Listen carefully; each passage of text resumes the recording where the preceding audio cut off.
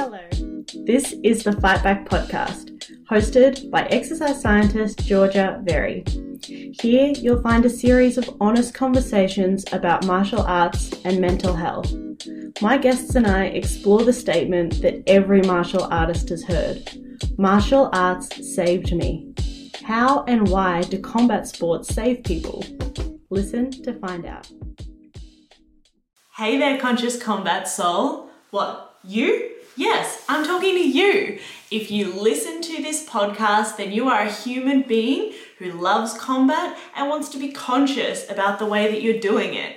You're interested in being more trauma-informed, more inclusive, and more ethical in the way that you teach and participate in martial arts and combat sports. And that's why I would like to invite you specifically to join our new group, the Conscious Combat Club. We're on Facebook, and there's an emailing newsletter that you can sign up for, the details for both of which are in the show notes here. But now, let's get to today's episode.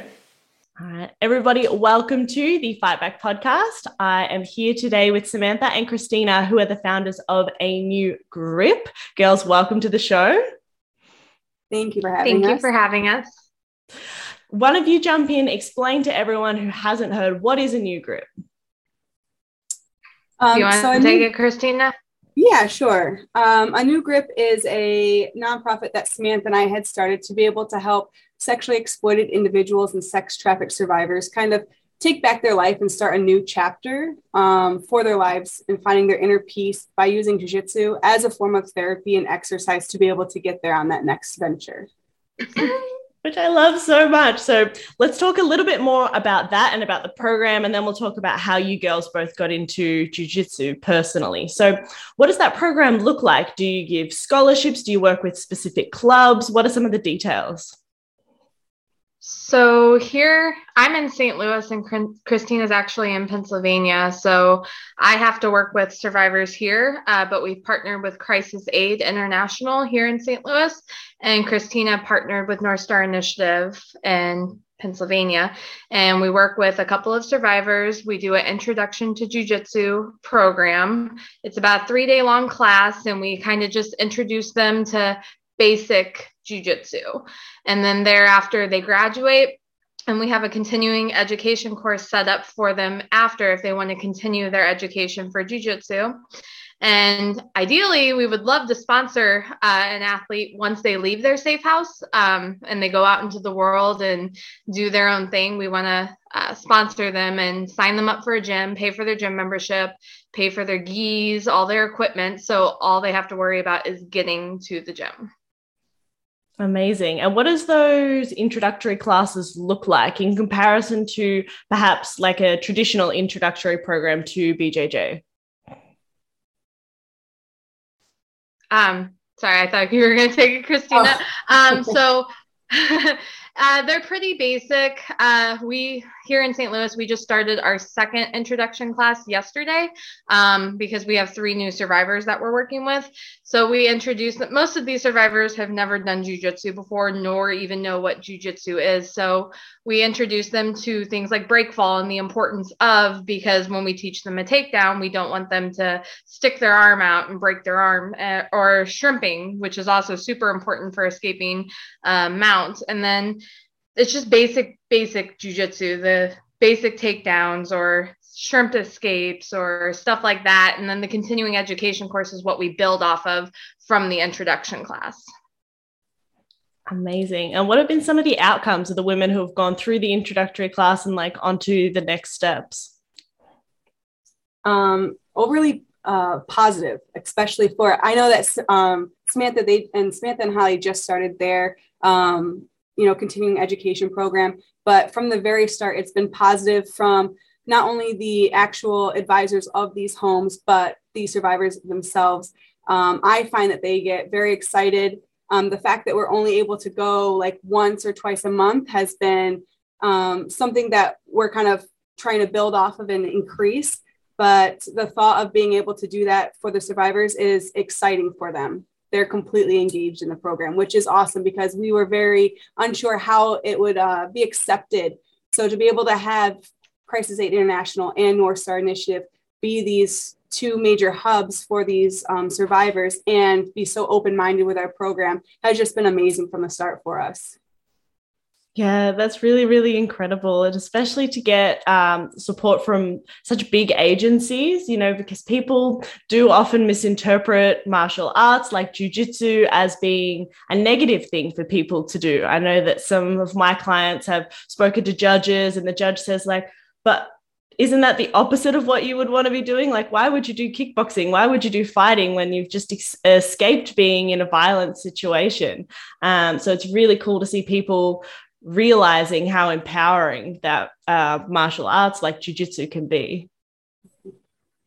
Absolutely. We've had some backlash when we've reached out to a couple of other nonprofits in the area. They've questioned our tactics and how it's beneficial and how it's going to help people heal their trauma. And we just try to educate them the best they can. And if they don't want to accept it, then we're on to the next. And that's how we got to where we are right now. Yeah, super important, right? Like, you're probably going to hear some no's in this space. Like the whole space of merging trauma healing with martial arts is so new and so foreign to so many people. It's not like trauma sensitive yoga, all these things where people are like, oh yeah, like it's established and it's, it makes sense. I think a lot of people think martial arts makes sense, but then a lot of people, like you have both encountered, are like, oh, we're not totally sure about that. Mm-hmm. What made you both want to start this program? What was the impetus for it? Actually, Samantha and I met a few years ago in a jiu-jitsu class together. I was in Missouri and I had just moved there short term. And that's kind of how we became acquaintances. And then over time, just like friends on social media and so on and so forth. And then during COVID, we just really connected because of the increase in the amount of sex trafficking there was through the pandemic with the masks and all this other stuff. We were both bringing awareness on our social medias to it. And we just kind of connected one day and we're like, hey, we're super passionate about bringing awareness to this, which is the real pandemic in my head. And then we both love jiu-jitsu. How can we connect the two? And it just kind of worked out. I mean, we talked about it one day and all of a sudden 2 weeks later, we had this baby that we had created together for our nonprofit. And it's just been literally just on the go since. Let's create a platform for that awareness now. What should folks around the world know about the sex trafficking situation and how has it been impacted by the pandemic? Because I don't think a lot of people are aware. I think with what you're supposed to be looking for, people have this idea of human trafficking with what they see on social, like the media and TV and movies, and they think it's some girl being swooped up in the street, some random person, and it's nothing like that at all. Most people being trafficked are being trafficked by people they know, or they're being groomed online over time, and they're starting off really young. And that's probably one of the biggest enticements with the pandemic is people are being groomed because everybody is on social media, including kids, and their social medias aren't being monitored. And a lot of kids who aren't being accepted at home or their needs aren't being accepted at home, predators online trying to meet those needs and make them feel accepted. And before you know it, that child is out in the world meeting that individual, and bam, they're being sold and they're being transported across the United States somewhere. Wow. And then what is the impact of the wearing of masks as part of that? Just harder to be able to identify these people. So they're able to not only take, everybody up on these vulnerabilities that we're having with everybody being stuck inside and being on social media, like Samantha had said, but the fact that now that they have masks on, or if they are seen in public, it's a lot harder to be able to identify these people. And like Samantha said, they're sold and moved on so quickly in, this, I don't know what you want to call in this market, that it makes it harder to be able to track them down. Yeah, and I'm assuming it's almost impossible to measure accurately, but do we have any statistics on how common this is? there, I mean, it's estimated roughly every year 15 to 50,000 people are being trafficked. That goes for women, children, and men. I mean, people think this is just women. It's men too. There's different forms of trafficking. There's pimps and people. That's a real thing. You see that in the movies and they glam it up, but it's nothing like that. Someone forces you to go out and have sex with somebody and they take all of your profit from it. That's pimping you out. And there are men getting pimped out by women. Women are pimping young boys and young men. So 15 to about 50,000 a year, though. Which is a lot. And I think the top 3 states right now are Texas, California, and I cannot remember the other one. But those are at least 2 of the 3 top states in the United States for human trafficking. Wow. I assume other than, looking at what your kids are doing online, talking to them about who they're speaking to, maybe putting parental protections in place, is there anything that parents can do that they can look for to help prevent their children becoming victims of sex trafficking? I think getting more involved with the kids. Mm-hmm. Sorry, Christina. I think being more involved in your children's social media presence, like you had said, putting restrictions on their phones. And we don't want to, obviously, people don't want to helicopter over their children. Mm-hmm. They want their children to like them. People want their children to accept them. But it's 2022. We're living in a totally different world than we were 20 years ago. And I'm currently pregnant. I'm 8 months pregnant, and I have a daughter that I'm getting ready to bring into the world. And her life's not going to be fun because of what I do for the nonprofit. I'm going to be that helicopter parent because I don't want her to be exposed to some of the predatory behaviors going on social media. So I think people really need to get more involved in what their children are doing online and monitor that. Yeah, it's really, really scary. But I think if we come back to some of the good works, I always do like to kind of look on the positive side. We're really lucky in society that we have people like the 2 of you who are like, all right, well, what's a creative, different way that we can look to approach this? Because not all therapy works for all people. Some people are going to really resonate with CBT. Some people like medication is going to be really helpful. Like it's really quite varied, and it's hard to be dogmatic and say like this one thing works for everyone. BJJ is not going to work for everyone, but it's going to be wonderful for some people. And that's a really, really fantastic thing. So I'm wondering as well, can you explain where the name A New Grip comes from, especially for people listening who maybe do striking and don't so much follow jiu-jitsu and know much about it? So we kind of wanted it to be like a new beginning, but we wanted to tie the name into jiu-jitsu. And the number one thing that you do in jiu-jitsu to do any kind of moving forward in the game is to get grips. So we really wanted it to be able to identify using jiu-jitsu to be able to start new and start fresh. So cool. I really, really love it. And now let's talk a bit more about each of you and how you got into doing jiu-jitsu. So maybe let's start with Samantha. What made you start doing BJJ? Well, I was going to college and I was getting not a law enforcement, criminal justice degree, and I wanted to be in the FBI. And one of my instructors had told me, being a female, one of my better chances of getting into the FBI was self-defense. So I looked at jiu-jitsu and I joined a gym and I got bit by the jiu-jitsu bug, and the rest is history. And I've been training for about 9 years now. I had to take a year off of my training because I went to the police academy and I graduated the police academy. And now that I'm a full-time police officer, training is extremely hard. I work a lot and trying to get into the gym is just extremely difficult, but my shift and my focus has kind of changed with jiu-jitsu. I used to train for more of a competition aspect. Now I'm training for keeping myself safe on the streets aspect. And then with the new grip, my focus has just completely shifted towards the survivors and helping the survivors. So incredible. And what about you, Christina?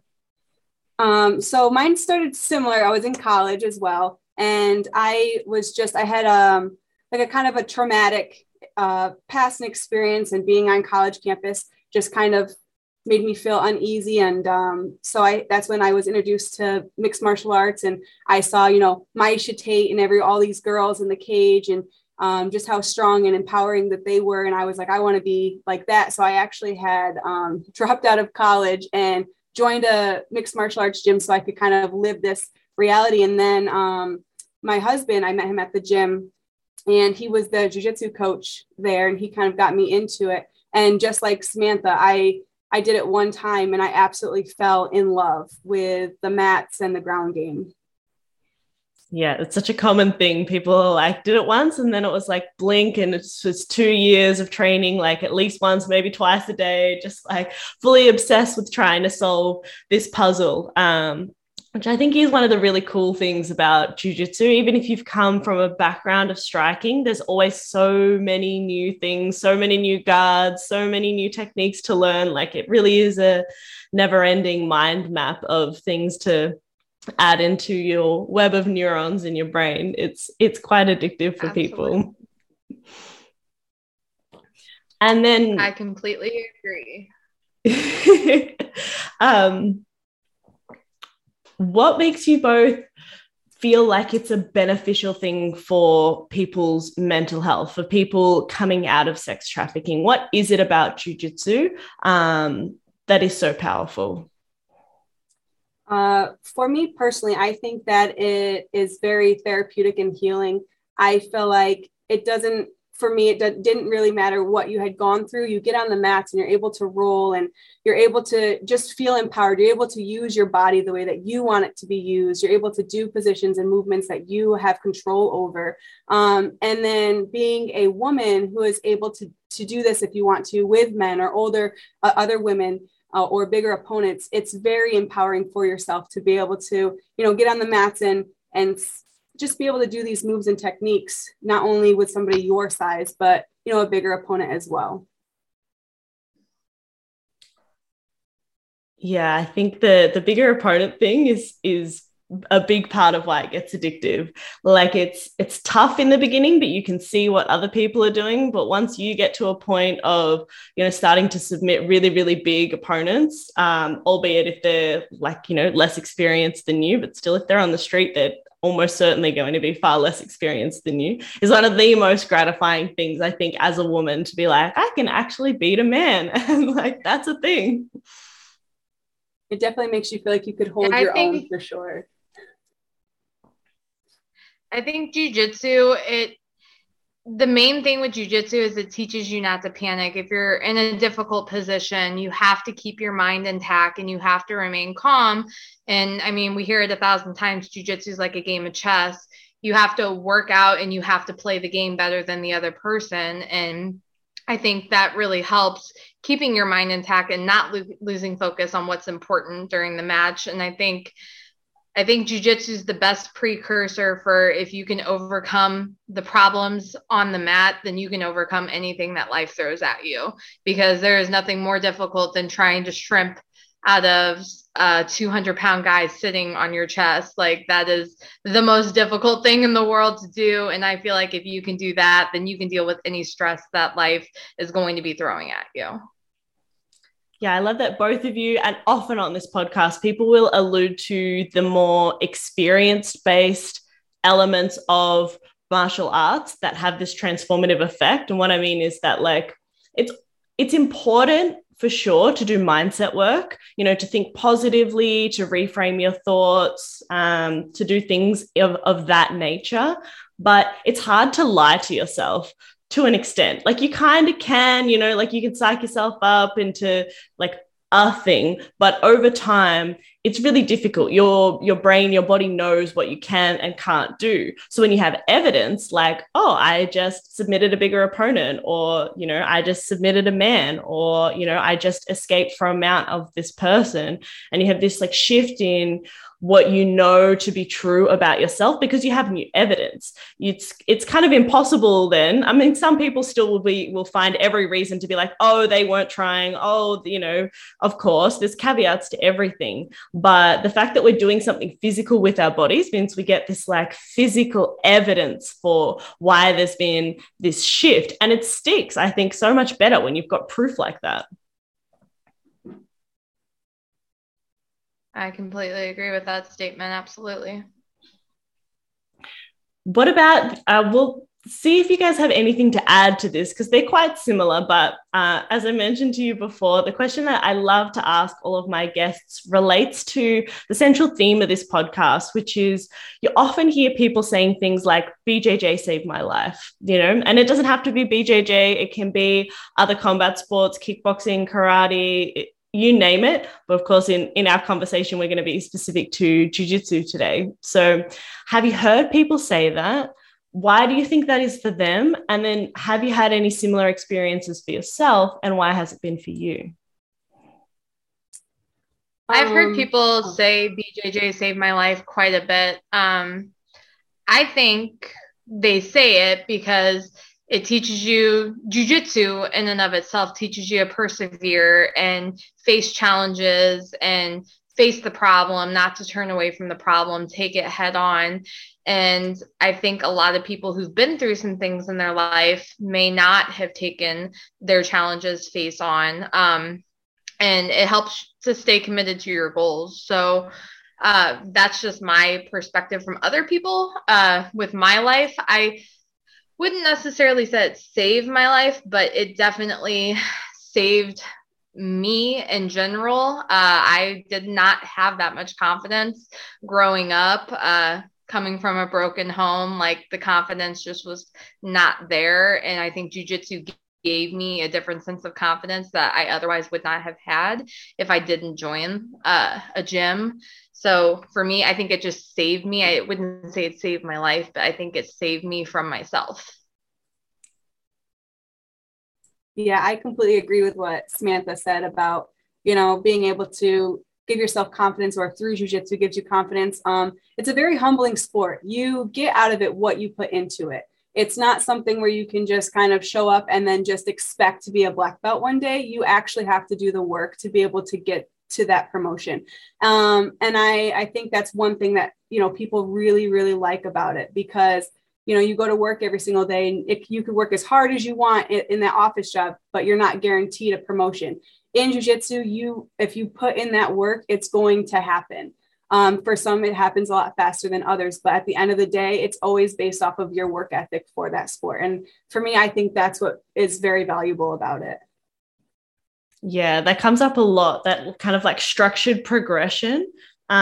Which is really interesting because on surface, you wouldn't necessarily think like people want to have more structure, especially when, really young, like teenagers want less structure. You realize as you get older, human beings, it's so important to have like a clear progression to see yourself improving in some way, right? That gives your life meaning, that gives your life purpose, that gives you feedback that you are going in the right direction as well too, because you can be improving, but you don't necessarily know, and sometimes you can have improved a lot in jiu-jitsu and you have no idea, and then your professor might, be like, okay, you're going to get promoted. You're like, what?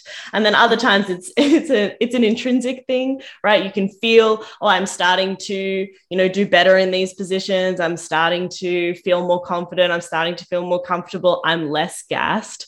There's so many variations on that, like really obvious progression that I think is so valuable for people, and that they really can get access to through jiu-jitsu and other martial arts. Jiu-jitsu is really cool because I think it has that quite intense combat side of it, where you can roll to quite a high intensity without being at huge risk of injury. There's always a risk of injury, but without being at huge risk of injury, as opposed to like striking, but also then has like a grading system as well too, which some martial arts don't have. And whether or not you agree with the grading system, I think it's really valuable to reward people who don't necessarily ever want to compete, which is probably most people in the gym, to be honest.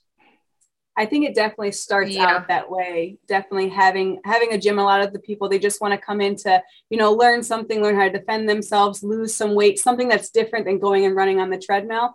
And then all of a sudden they see themselves getting better. They see the progression, and then they're like, oh, you know what? I think I do want to try out the next competition. So it always really depends on that specific person, I think. But I do believe, like, when everybody starts, it's pretty much just to try something new, or just to get in shape, or just just that, and then eventually on to competition. I mean, maybe there's some people that want to start right away, but I just think it's a really, really cool sport because you could train on the mats, the same exact mats, doing the same exact technique as an elite athlete, as somebody who is a wipeout that's just starting out. So it's really cool, like you had said, to see that progression, but also be able to train in one space with like a whole bunch of different bodies, just like a melting pot of personalities and people.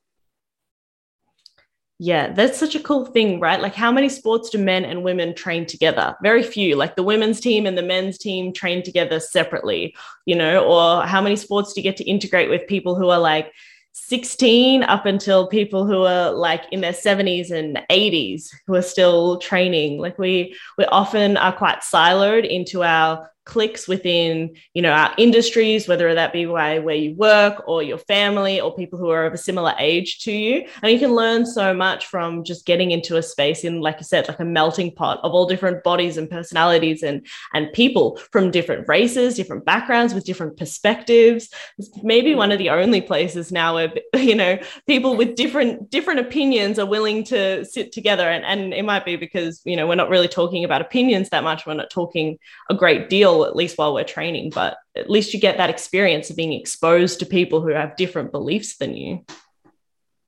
Yeah, definitely. I agree. 100%. I think jujitsu does not discriminate against anybody, and you make some of your best friends in life with the people that you train with on the mats, because how many people in your life can you say that you choke each other out for fun? Like, that's what you do for fun. But all your other friends outside jiu-jitsu, they don't get that. They don't understand, like, oh, there's nothing better than going to the gym and getting choked out by my teammates. It's great. And people think you're crazy, but everyone who's been bitten by the bug gets it. So 100%. It is such a difficult thing to explain to someone. I always kind of say it's like there's a certain level of bond that you have to almost instantly forge, even with a new person who comes, training, maybe visiting from another club or something like that.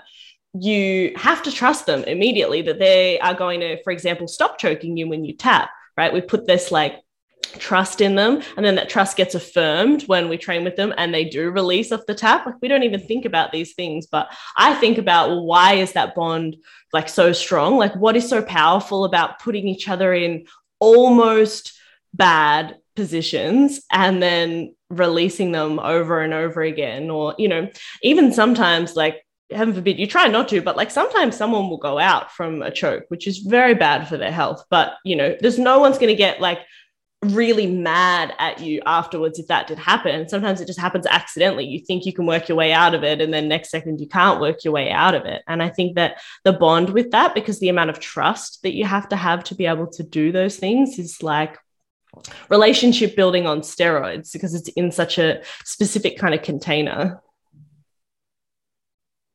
I like the way you put that. Relationship building on steroids. I think so many people listening to this, particularly people in the States, because it's quite location specific, the kind of work that you're doing, are going to be interested and want to help. So I want you to imagine you have like a magic wand and anything you want can come true. What would be next for New Grip? Do you want to go, Christina? Just being able to get, more people that want to be involved in like the workshops itself. It has to be very gender specific with the workshops that we're doing for these survivors. So to be able to get, more volunteers that would like to actually be a part of that. And, being a volunteer in this kind of work, it's not easy. It's very time consuming. You have to make sure that you stay up with your trauma-informed care. You have to, make sure that you have some kind of knowledge or inclination what that looks like moving forward. And you have to be able to put that time in consistently, because these survivors are so used to, very inconsistent lifestyles, and they need to have some kind of support that they can count on. And so we just need to be able to have, more people like Sam, Holly, and I, and we've got a couple of other people coming on board now, to be able to help these survivors move on and do, continue their life in the progression that we want them to. To piggyback off of that, I think the biggest issue we've been having thus far, and we're trying to resolve it. Feedback is always appreciated on this problem, but it seems like a lot of people want to help, but when it actually comes time to putting in work, people don't want to put in work. People don't want to volunteer. And like Christina had said, we need more volunteers, not specifically with working with the survivors, because we only have a certain amount of people that can go into the survivor's safe house. And it's not like we're taking them out of the safe house and taking them to a gym. We're going to them and their territory where they're comfortable. So background checks are done by the organizations and training is done by the organizations. But we do have events every year to try to help raise money, because we are purchasing gis for the survivors. We want to eventually sponsor them for their gyms if they decide to leave and want to start training. So the funds will run out eventually. So we try to have these huge events to try to raise money to continue with our mission of supporting them. So I would say we need volunteers. We want volunteers, and we are, like Christina had said, we have to be a little bit gender specific. Unfortunately for now, maybe one day that will change. I hope it will, but for now, volunteers, and we would like more support and more people to come out to our events when we have them. We just had a black belt seminar in January where we had 7 black belts teach technique over the course of 2 days. And it was an amazing event. We raised quite a bit of money at that event. So we're very happy with that. And Christina's getting ready to have one in Pennsylvania in July. So we'll put all the details for those events so that people can attend. Like it sounds like there are lots of tiers for ways that people could support with this kind of work. It could be paying and attending a seminar. It could be donating money if you're not nearby. It could be donating your time. It could be, donating gis. A lot of people buy gis so regularly and have gis that are at a pretty decent standard that they don't wear anymore. I'm gonna put my hand up and say the rotation seems to accelerate, and so at my gym, we try to give those gis to, new women who are starting so that they can, jump into the gi class and they don't feel like they have to only do no gi because they don't have a gi. But maybe people could donate gis to you guys. I don't know if that's an option. But one thing I was thinking as you were speaking is so we're working to raise money so that when women go through the basics, and if they do decide they like this and they want to make this part of their life, they're going to need a gi and they're going to need a gym membership. Are you accepting sponsorships for 1-year gym memberships from local gyms? We actually just talked about this at our volunteer meeting today. That's something we're going to be rolling out. We're not going to talk about it right now, but in the next couple of months, keep your eyes peeled and we'll have some details on that. Amazing. So people, I guess gym owners in particular who listen to this podcast looking for ways to become more trauma informed, I assume would kind of be the perfect gyms to give these kind of scholarships, because if they're listening to this podcast, then they are interested in teaching in a more compassionate, conscious way. So can they follow you guys on Instagram, or do you have an emailing list? How can people wait to put their hand up to say, I want to sponsor someone, or wait to say, or put their hand up now and say, when you guys are ready for it, our gym is down to offer 1 or 2 or 3 or 5 scholarships? Yeah, they can follow us on Instagram, message us on Instagram, or our email. It's team@anewgripbjj.org. We also have Facebook. So, we have many ways for people to be able to contact us. And we have, specific people that actually monitor those daily. So that way nothing slips through our fingertips and things like that. But yeah, definitely follow us, message us. It's not something that has to be waited on. If it's somebody's interested in volunteering or donating or sponsoring or anything like that, definitely hit us up ASAP. And then it's something when it's that time, then we know exactly who to contact firsthand for sure.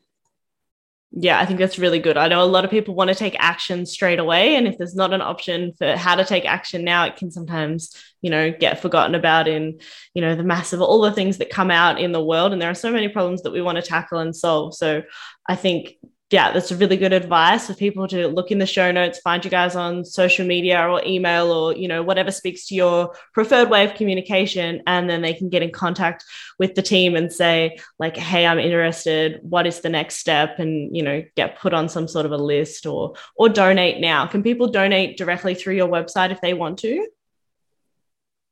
Yes, we have PayPal and Venmo, so you can do either or. We usually at the events, because of COVID, we're trying to like restrict the cash income just so there's not handling of money and people can be safe and healthy that way. But Venmo and PayPal, and those details are on our Facebook, Instagram, and our website as well. Awesome. And you mentioned the Pennsylvania seminar. Does that have a date on it yet? It does. I believe it's the 23rd and 24th of July, as of right now. Yeah, of course. It's always the way with planning events in the new normal that we have. So hopefully that one gets to go ahead. I think seems like more and more events are going ahead as planned these days. At least they are here somewhat, although it's always very touch and go, but that'll be really, really exciting. Hopefully if there's any Pennsylvania based listeners or anyone who's going to be in that kind of area, they can go and check out that seminar. They sound fantastic. I kind of wish I could go. It's a little bit far. And as we wrap up towards the end of this interview, I'm wondering if there's any messages that you would want to put out to particularly martial artists, that's the typical listeners of this show, any advice for, you know, if they encounter survivors or life in general, maybe anyone who's on the fence for starting BJJ. If you imagine the listenership of this podcast, is there anything else you would want to say, or is there anything else you want to talk about today? I would like to let people who train jiu-jitsu know, especially men, be conscientious of who you're training with, because you never know what somebody has been through, not even with training, just people in general. Be conscientious of who you're dealing with in life, because someone could have gone through something traumatic. They don't want you to know their story, but they are trying to better themselves and trying to improve their life. And they may not be able to do that in an intimidating environment. So it goes without saying, you should always make people feel welcomed. When someone new comes into the gym, you should never push them off to the side and make them feel like an outsider. I think just be very welcoming of everybody and be supportive of everybody who's taking this journey on. Yeah, definitely. And just to continue on with that, just patient as well. Like Samantha had said, you never know what somebody has gone through, and anybody who has gone through trauma always reacts differently. In certain situations, it may be skittish, might be scared, it may be, frantic or angry. So you just never know what type of person or what type of traumatic experience, if any, that anybody has dealt with. So, being compassionate and patient definitely would be helpful. Amazing. Thank you both so much for your time and coming on to share the incredible work that you're doing. Yeah, thank you so much for having us. Have you thought of something to be grateful for today? What was it? I'm grateful for the amazing women that train with me at the Fight Back Project. I'm grateful for Nari and the beautiful song Shape Me, heard at the beginning and end of every episode. And I'm grateful for you, for listening to this show and helping martial arts keep saving lives. So thank you from the bottom of my heart. If you'd like to leave me a review to help more people find the show, that's a bonus.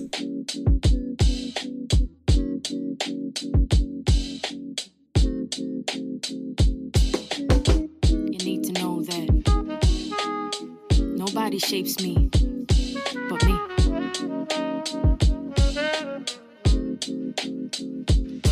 Don't gotta tell you what my name is, I don't gotta explain it. Walk in the room, hear a boom erupting like I'm famous. I'm here shedding shells, I'm shameless. I fear nothing, no complacence. Walk too many tight ropes with no hope, so I became this poster they hold over all the heads of trauma holders. You don't need to know my history, I move boulders. Atlas shrug, cause I lifted the weight above his shoulders. No pretense of defense, move first like chess soldiers. This goes deeper than empowerment, cause I'm the one to power it. Physical meets mental, challenge me to keep devouring. If I can't change the scenery, at least I change perspectives. No longer isolated, but elevated and selective. Darkest places become beautiful spaces. This is where rage meets patience, meets power meets gracious. Meets, we're so glad you came, and the feeling is contagious. When you the walking impact of intended bad intentions. When you the manifesting of collecting all their tensions. You the soul and body, hold it all and still remember. But I'm a work in progress, testament to all contenders. Forgot what it was like to have control over self. Forgot what it was like to be the one in charge. Forgot in my reflection I could see all my wealth. Forgot that with my bare hands I break all these bars, barriers and obstacles. They can't cage me, they can't chronicle all my experiences and reduce them to appearances. When I was truly beaten, gave myself clearances to fall down, mess up, and get myself back up. I'm not looking for clovers cause I don't believe in luck. Damn, you were badass, I heard them say it clearly. Why thank you very much, I know now I'm not weary of what's next for me. Cause I expect to see growth like I was planted, watered, fed, and bloomed to be. The positivity and accountability, knowing they won't step if I'm the agent of my agency. I think I found my voice again, huh? I think I found my voice again, huh? I'm not sorry, you're the end where I begin. Boundaries, I know them well, take a breath and meditate. Who is she? I know her well, now I get to open gates. 1, 2, 1, 2, I don't need your permission. And if you get uncomfortable, then use your intuition to know that I won't stay where respect is ever missing. And everything I do, that's me making decisions. It's truly underrated, the value of self-worth. Forgot that I was rich from the moment of my birth. A penny for my thoughts, no really, you can't afford it. You cannot buy my story, rewrite it, or record it. You cannot buy my story, rewrite it, or record it, huh?